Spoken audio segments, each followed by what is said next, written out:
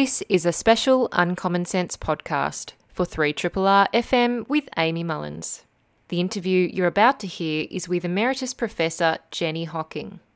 Jenny is a political scientist and biographer and is the inaugural Distinguished Whitlam Fellow at the Whitlam Institute.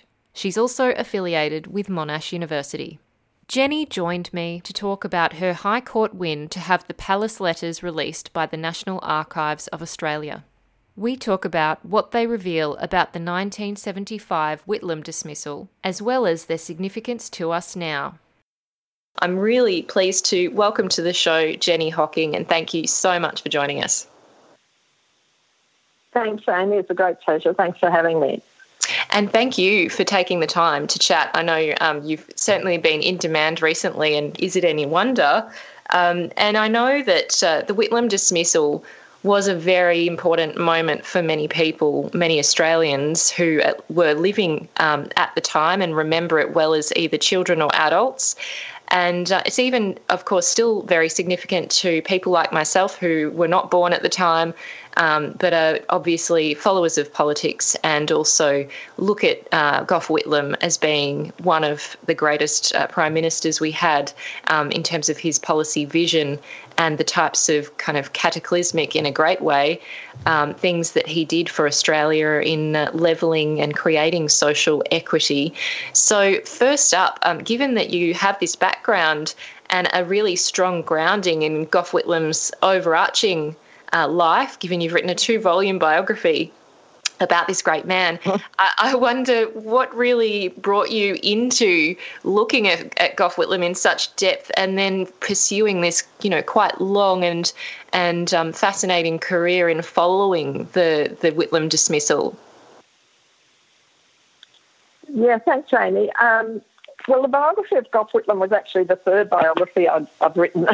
I discovered biography after working, funnily enough, in the much more dry and traditional political science area of counter-terrorism. And I was always interested in, in how democracy works, on what sort of constraints are deliberately or otherwise placed on our capacity to really function as a democratic state. And clearly the counter-terrorism initiatives I have found very disturbing for a range of levels around those issues. And I'd spent a lot of time on that. But I came across the form of biography in my first biography, which was of the Labor Attorney General and later High Court Justice Lionel Murphy, who was an extraordinarily reforming Attorney General in the Whitlam government, a really significant figure, both particularly as Attorney General but also on the High Court, where he took a very different view to most of the High Court judges that he served with. And I loved biography as a form of telling Australian history or any history. It's, filled with fascinating characters, fascinating episodes, and it's a way of really bringing them to life if you can write it in that narrative style as I do. And it was really through that at some point later I returned to the similar field with looking at Gough Whitlam. I'd met Whitlam when I interviewed him for the Lionel Murphy book, the biography, and I'd often wondered about it, but it took some time before I decided I wanted to go back into a similar sort of political time period as that for Murphy. And look, it was a terrific relationship of the 3 biographies I've written. This was the only time that I was able to actually speak to the subject of the biography. Murphy had died when I wrote about him. The other biography I wrote about Frank Hardy, the Australian communist and author, a very political figure, and in many respects a forgotten writer, but a very interesting writer. He had also died, but I had met him previously. So here with Whitlam, I was able to both meet him and speak to him. And this was a new experience for me as a biographer. And the extraordinary thing is that in all the depth of the conversations we had, the formal interviews I did with him, he never asked to see the book before it was published, and I always respected that greatly.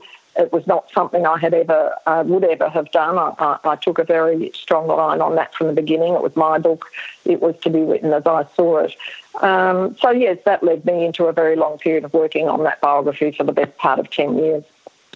And in terms of obviously meeting Gough Whitlam and talking about the many, many important parts in his political life and career as Prime Minister, of course, at the end. I wonder, when you were reflecting on the dismissal, the moment of the dismissal, and we didn't yet have access to what we do now, and of course Gough Whitlam passed away in recent years, what was his response and reaction and reflection on the dismissal from his perspective?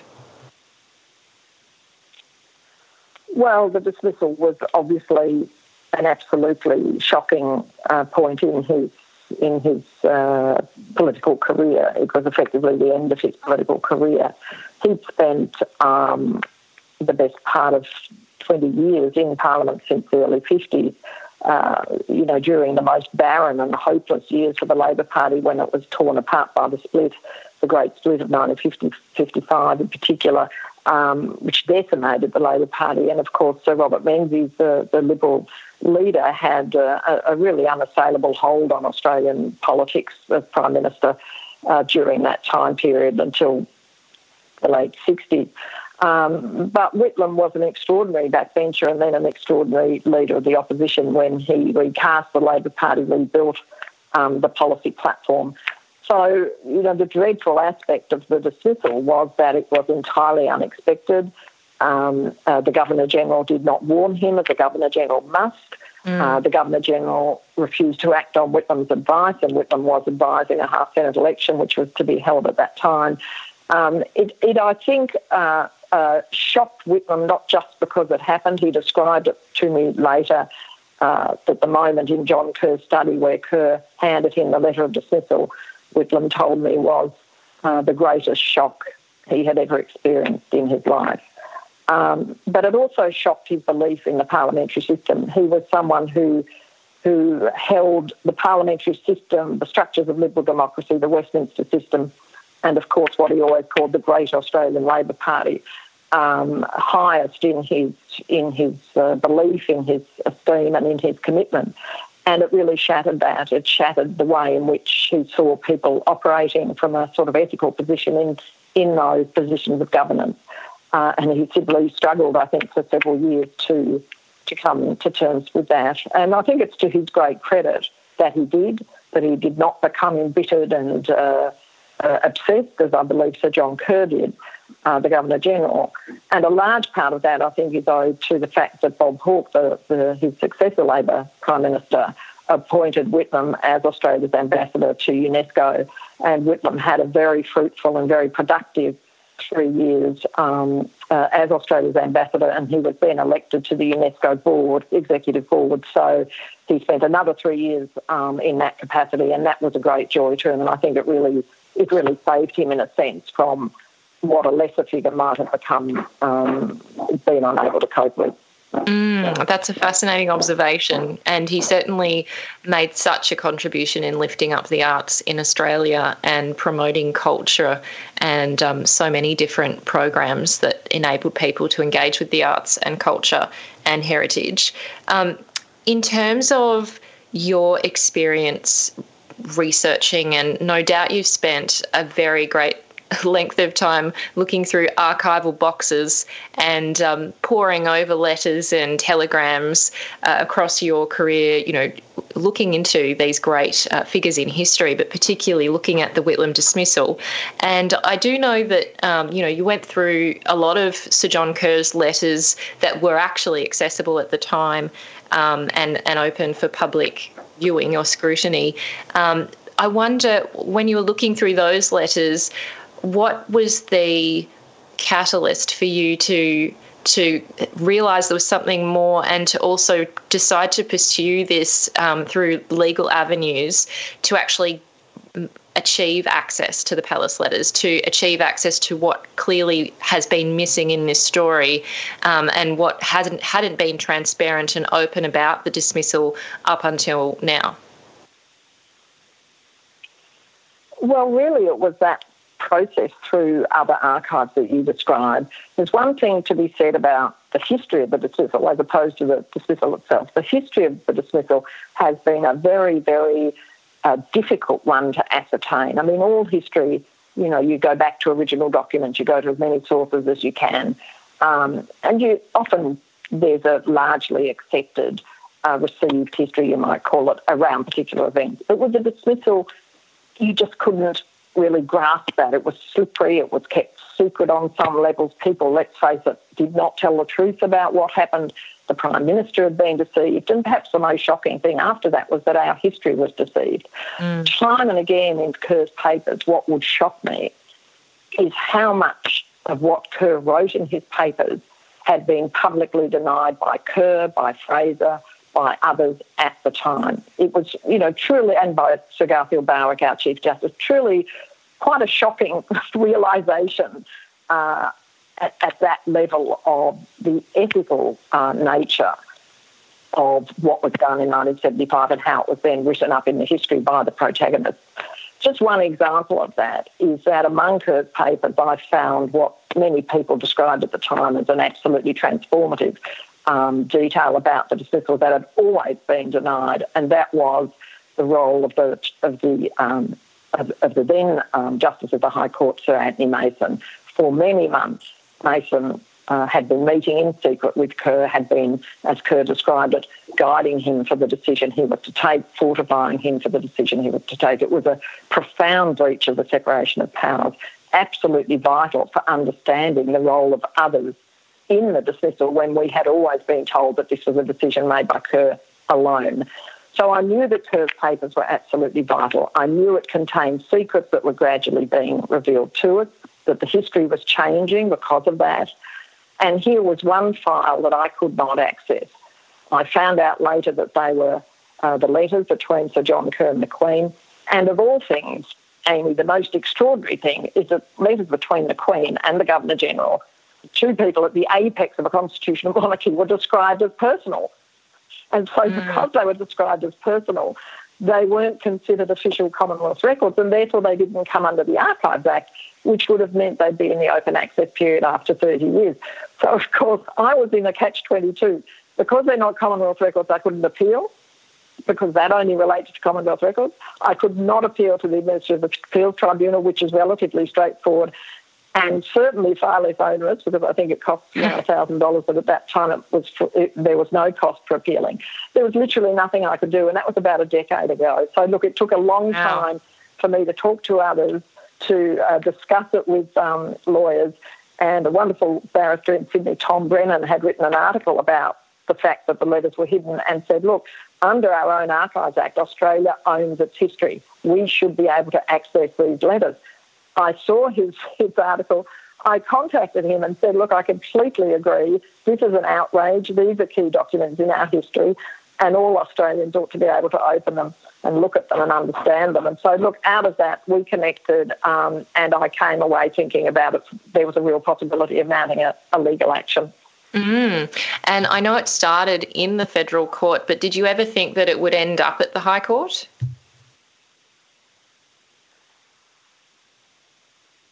No, look, it's been such a long process, a 4-year process, as you know. I didn't.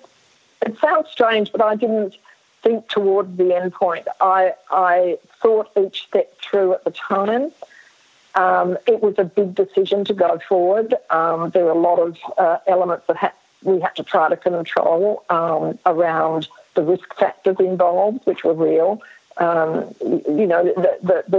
lawyers were working magnificently and very generously on a pro bono basis. And I had a marvellous crowd-funded campaign alongside that. So there are a lot of juggling things happening, and I was just determined that if I could sort those issues out along the way, step by step, I would go forward as far as we possibly could. It's interesting that we always anticipated, or at least the legal team, clearly it was clear to me that one prospect was that it could end up at the High Court, because I felt all along that if the archives lost at any point, they would appeal. So in that sense, yes, I knew that was the end point. But I tried not to think about that because it makes the whole thing absolutely massive, and I found it easier to deal with on a step-by-step basis. And by the time we got to the High Court, I think that's the point at which I felt that this was truly momentous because it's so difficult to succeed at the level of applying for special leave to appeal to the High Court. I was reading just yesterday that those figures are barely 10% actually do make it through to the High Court on appeal. So it was a very difficult step. But more difficult than that was the difference between me as a self-funded, crowd-funded litigant against all of the resources of the Commonwealth. I was not only fighting the archives, whom I took to court, but by the time we got to the High Court, the Attorney General in the Morrison government, Christian Porter, joined with the archives in contesting the case against me. And, of course, right from the beginning, Government House and Buckingham Palace had made a submission to the federal court, arguing in the strongest possible terms that the letters should not be released. So it was a pretty clear imbalance in our institutional resources by the time we got to the High Court.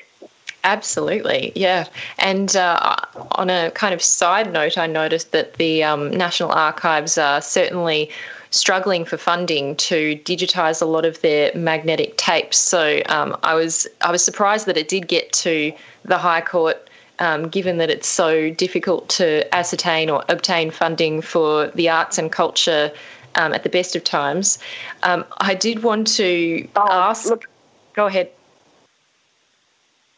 Oh, well, I was going to say that's a very, very important point. There's very strong questions, I think, raised about the priorities of the archives in contesting an effort to make available for public access letters which are in their own holdings. They were effectively arguing against public access to critical historical documents. I mean, I found that very difficult in the first instance, but secondly, that, yes, the cost to the taxpayer from their budget was massive. We estimate around about $1 million by the time it got to the High Court. And, of course, since they lost the case in a 6-1 decision in my favour, all costs were awarded against the archives, which has probably doubled that cost they were facing at that point. So you're looking in the order of $2 million that has been expended by the archives on trying to argue against access to the letters. Effectively, they would have allowed the Queen's embargo to continue. And I think that does raise real questions about their priorities at the moment. Yes, yeah. I certainly saw in the news it would be in the hundreds of thousands, or at least 130,000 hours of audio and video on the magnetic tape may not be digitised in time, but that's another conversation. But I did want to pick up on what you're saying about that real resistance that you were met with by many people, not just the archives, of course. We did see that the official secretary to the Governor-General, Mark Fraser, noted in a submission that the palace letters' continued secrecy was essential, quote, to preserve the constitutional position of the monarch and the monarchy, end quote. And I was really interested in that kind of angle and motivation for protecting so-called the monarchy and the monarch and their position within Australia. What was your kind of response and reaction to that type of argument?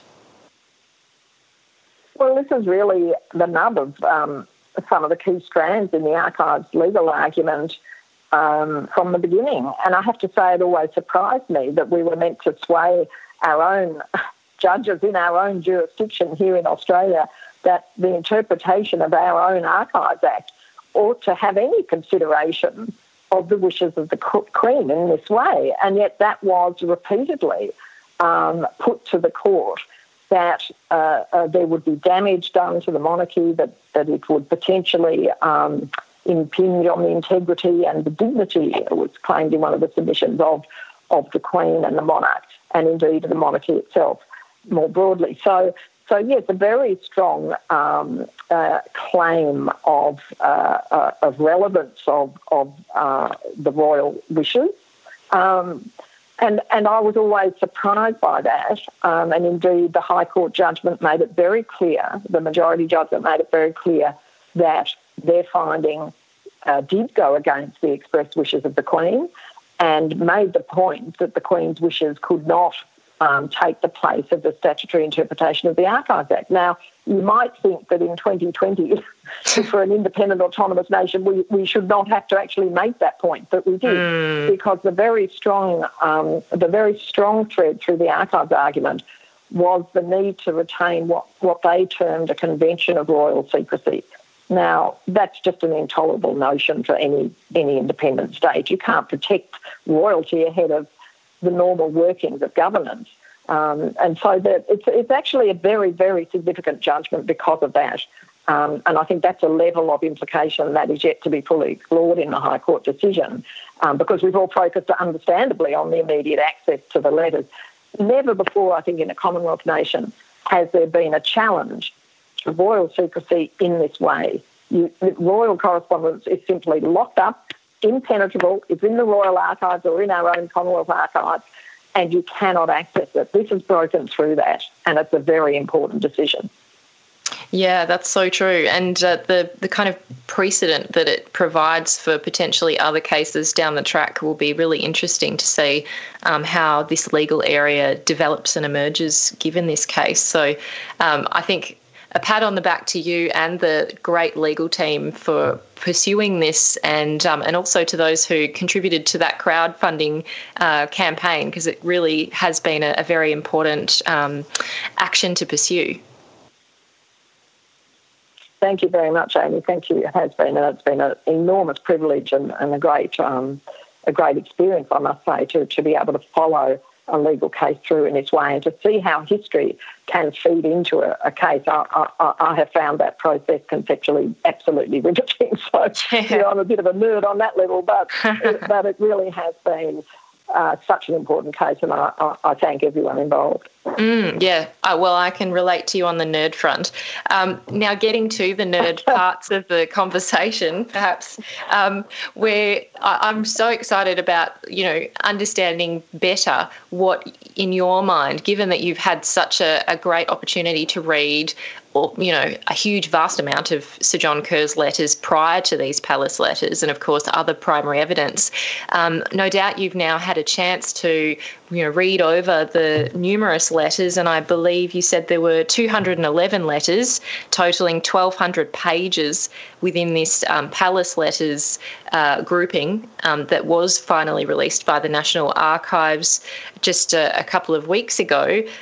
Could you share with us what kind of things we did learn, what things we learnt from these letters that we didn't have a definitive answer or a clear understanding of without them? Yeah, we had, they are an amazing set of papers, that's the first thing to say. They're just extraordinarily important. All of the things I had anticipated really are met by the letters in terms of their significance, the great light they shed on Kerr's thinking and on the role of the palace in terms of influencing Kerr's thinking. I think that's without a doubt now. Much of the material confirmed what I had already found in Kerr's papers, because the other point to make about Kerr's papers is that he quotes from several of these palace letters in a journal that he keeps there. He keeps extracts from some of the letters. There are several ways in which we've already been able to piece together the sorts of things the letters would tell us.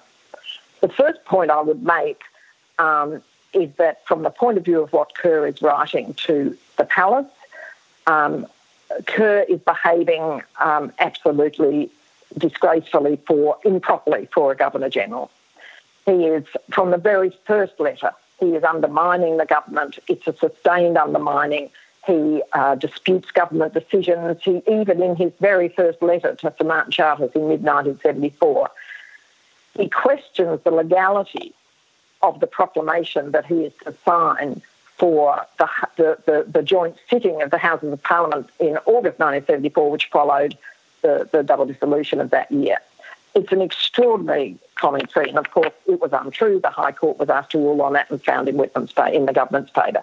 Nevertheless, Kerr is absolutely disrespecting, cavilling, and on key points quite literally undermining the government, which he is meant to represent and whose advice he is meant to be passing on to the palace. That's the first thing that struck me. It's quite a shocking exchange. Others have also written about this. Mungo McCallum, a veteran journalist, described the fact that the palace engages with these conversations with Kerr as unconscionable.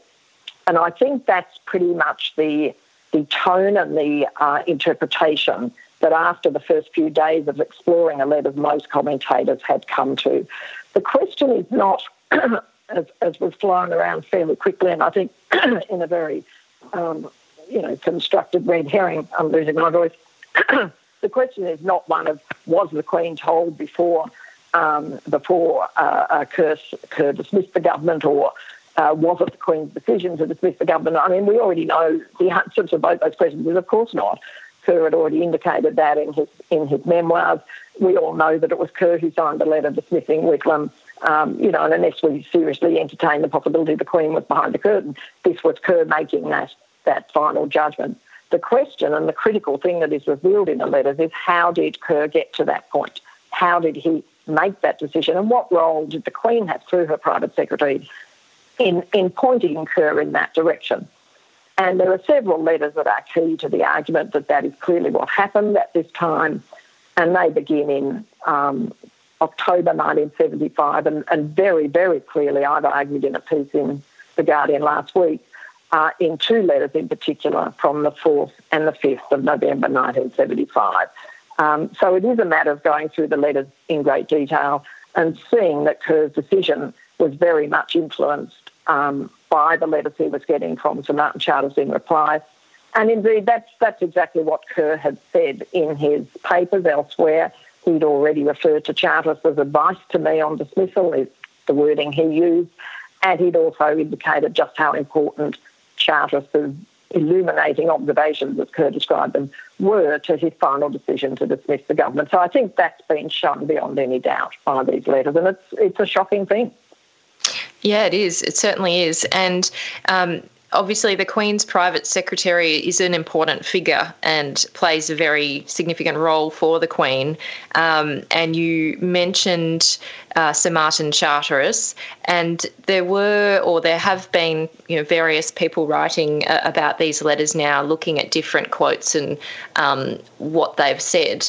And it was interesting that on September the 24th, 1975, a letter from Charteris to Sir John Kerr pointed out a Canadian constitutional law expert, Eugene Forsey's opinion that, quote, if supply is refused, this always makes it constitutionally proper to grant a dissolution, end quote, which of course means dissolution of Parliament. I'm interested in those points of advice, or pointing, look over here, here's some legal information that's relevant to this situation. There were, it seems, multiple points in the letters that do kind of point to the reserve powers of the Governor-General, and of course the types of powers that are available to the Governor-General within the Constitution. In your mind, when you were reading through them, do you think there were some significant points or moments, as you say, in November, that did hint or show that the palace kind of knew that they were providing some level of indicative advice or indicative information as to an option that Sir John Kerr could pursue? Oh, look, absolutely. And it does hinge on this pointing to Forsey. You're absolutely right. There are three letters that refer Kerr to Forsey. The one that you mentioned, and the two that come just days before the dismissal, which is on the 4th and the 5th of November. And in those ones, Charters is even more pointed in drawing Kerr's attention back to Forsey. Now, the question of Forsey, as somebody who is being pointed to here, is absolutely fascinating and, again, quite shocking. Forsey put forward a very, very particular view of the use of the reserve powers. And more importantly than that is, of course, Kerr would have been well aware of Forsey's work. It's not as if Charters are saying, oh, here's someone you might not have heard of. Mm-hmm. Every Australian constitutional lawyer would have known of Eugene Forsey, precisely because he took a very strong view supporting the use of reserve powers. The Australian expert in this area, Dr. H.V. Everett, took a different view around key aspects of the use of the reserve powers, namely that there could be no use of them in particular instances where, for example, the government retained its majority in the House of Representatives, as the Whitlam government always did. But more importantly than all of this, Amy, is a simple fact that Kerr did not at any point raise with Charters what was the advice of his Prime Minister, what was the advice of the Australian law officers, that is the Attorney General and our Solicitor General, and the Commonwealth, well, the Solicitor General as it's now called. And on both those fronts, the advice was that this was not a circumstance in which the reserve powers could be used. So Charters is pointing Kerr to advice that is against the advice he is getting from the Australian government. He is pointing him to a very particular conception of the use of the reserve powers. And in that way, he is making absolutely clear the road that can be theoretically validated for the use of the reserve powers in both dismissing a government and removing a government from office. And it is a shocking, as I've said many times now, a fact that Kerr was engaging in a process of gaining advice from and being given advice from the Queen, effectively, through her private secretary, whilst he was not taking the advice of the Australian elected government, the Prime Minister or the Australian law officers. It is astounding. And one of the quotes that I found really astounding, and it is from the 4th of November 1975, which you do quote in the Guardian article, was from Charteris to Sir John Kerr, and the quote is, quote, "If you do, as you will, what the Constitution dictates, you cannot possibly do the monarchy any avoidable harm.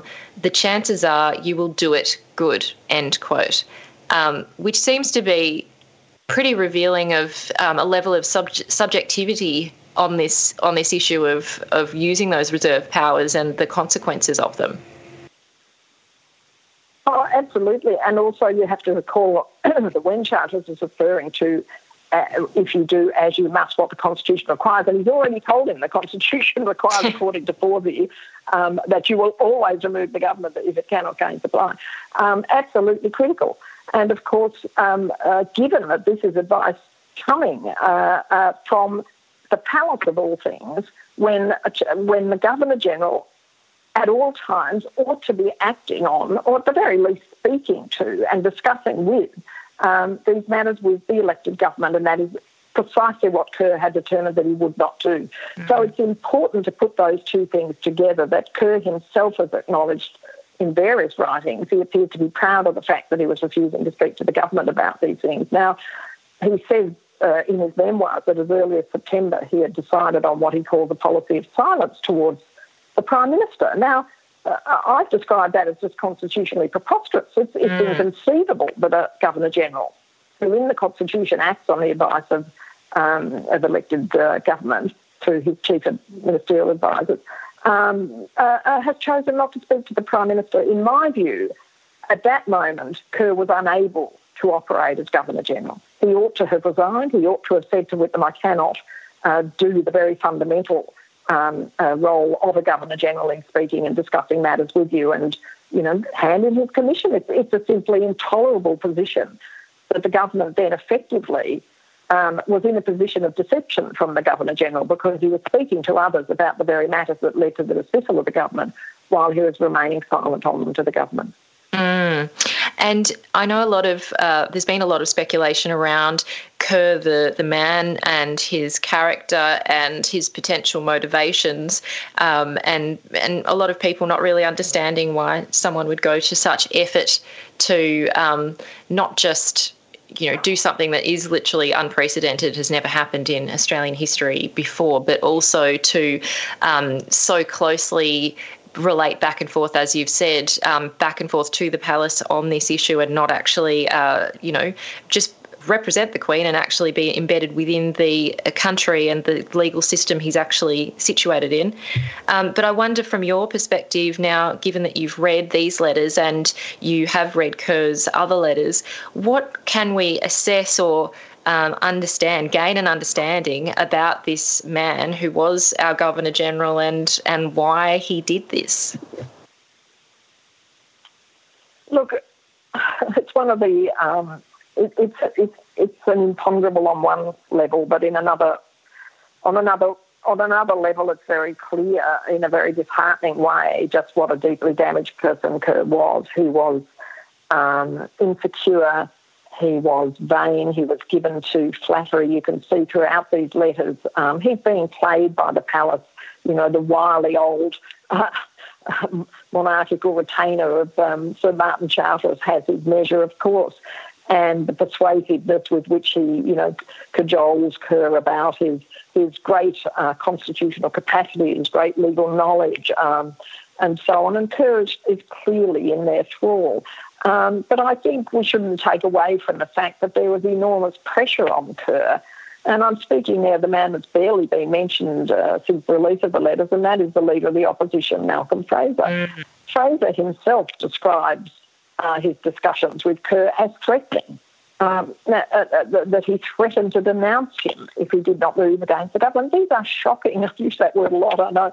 But these are really appalling discussions for a leader of the opposition whose party had lost the previous two elections, I should remind everyone, to be having with the Governor-General. There's no constitutional relationship whatsoever between the leader of the opposition and the Governor-General. He ought to only have been speaking to Whitlam, and he ought to have been taking the advice of the government. It was that simple. Had he done so, he would have called the half-Senate election, and we would not be having this conversation today.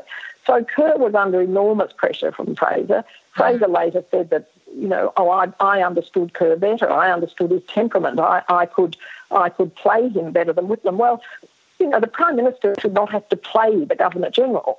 No. They each have a clear role, and they ought to have been fulfilling their role. So the whole notion that, somehow Whitlam was in error for not recognising the frailties of the Governor-General, I've always found rather bizarre. They had their own roles. They ought to have played the roles, and we would not, as I said, we would not now be still discussing the dismissal 45 years later if that had happened. Absolutely. Just finally, Jenny, in terms of history, of course, history is very much important for the present and the future in terms of what it can tell us and what we should be learning from it. And I wonder, from these letters and from the process that you've undertaken and the greater understanding you now have of the dismissal and the situation and circumstances around it, what do you think are some of the lessons in your mind from this period and from this these letters, I guess, potentially around the constitutional monarchy as one clear example? Yes, look, I'm a member of the National Committee of the Australian Republic Movement, let me get that out there, and I feel very strongly that that we ought to be able to stand on our own 2 feet and not have to be asking the Queen, firstly, whether we can look at, archival material in our own national archives, but more structurally, of course, whether there ought to be any of these, what Whitlam called colonial relics, floating around in the most unexpected places, even in our own archives, that still tie us in these sort of unexpected ways to notions of royal secrecy, to connection to Buckingham Palace, to connection between Government House and Buckingham Palace and so on. And I think one of the shocking things about 1975 is just how much impact that sort of lingering relationship, that incomplete severance of our post-colonial sort of existence, how much damage that done, how significant it was. And we ought to move past that and make that severance final. So it operates really on 2 levels. The fact that Kerr acted on what were called the reserve powers of the Crown, the residual reserve powers of the Crown, was only possible because of that connection on a constitutional level, still back to the way in which those powers had originally emanated. They're not powers that are available to the Queen any longer, or the monarch, and yet they remain in a sort of residual form in our Governor-General, although that's contested. But secondly, you see real and more current power through the lasting embargo over these letters that the Queen had. They were closed by the Queen's embargo in our own national archives. So we do need to move forward to a republic that will sever those bounds once and for all. It doesn't sever our historical connection. It doesn't change the fact that we have a clear history with the United Kingdom that we can't ever walk away from. But it does mean that we control our own political structures and our own matters of governance far more clearly. And that's what I would like us to move to. I think we've got a lot of work to do to put forward a model that bridges the two very different views of how that republic might look. But I think it's possible with goodwill to get there.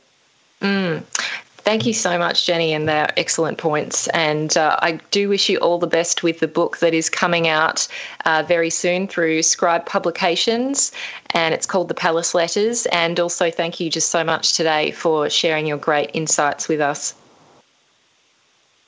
Oh, it's been a great pleasure, Amy. Thank you very much for having me. Thank you. I'm Amy Mullins, and you've been listening to the Uncommon Sense podcast. Uncommon Sense is a radio show broadcast on 3RRR FM in Melbourne every Tuesday between 9am and 12pm.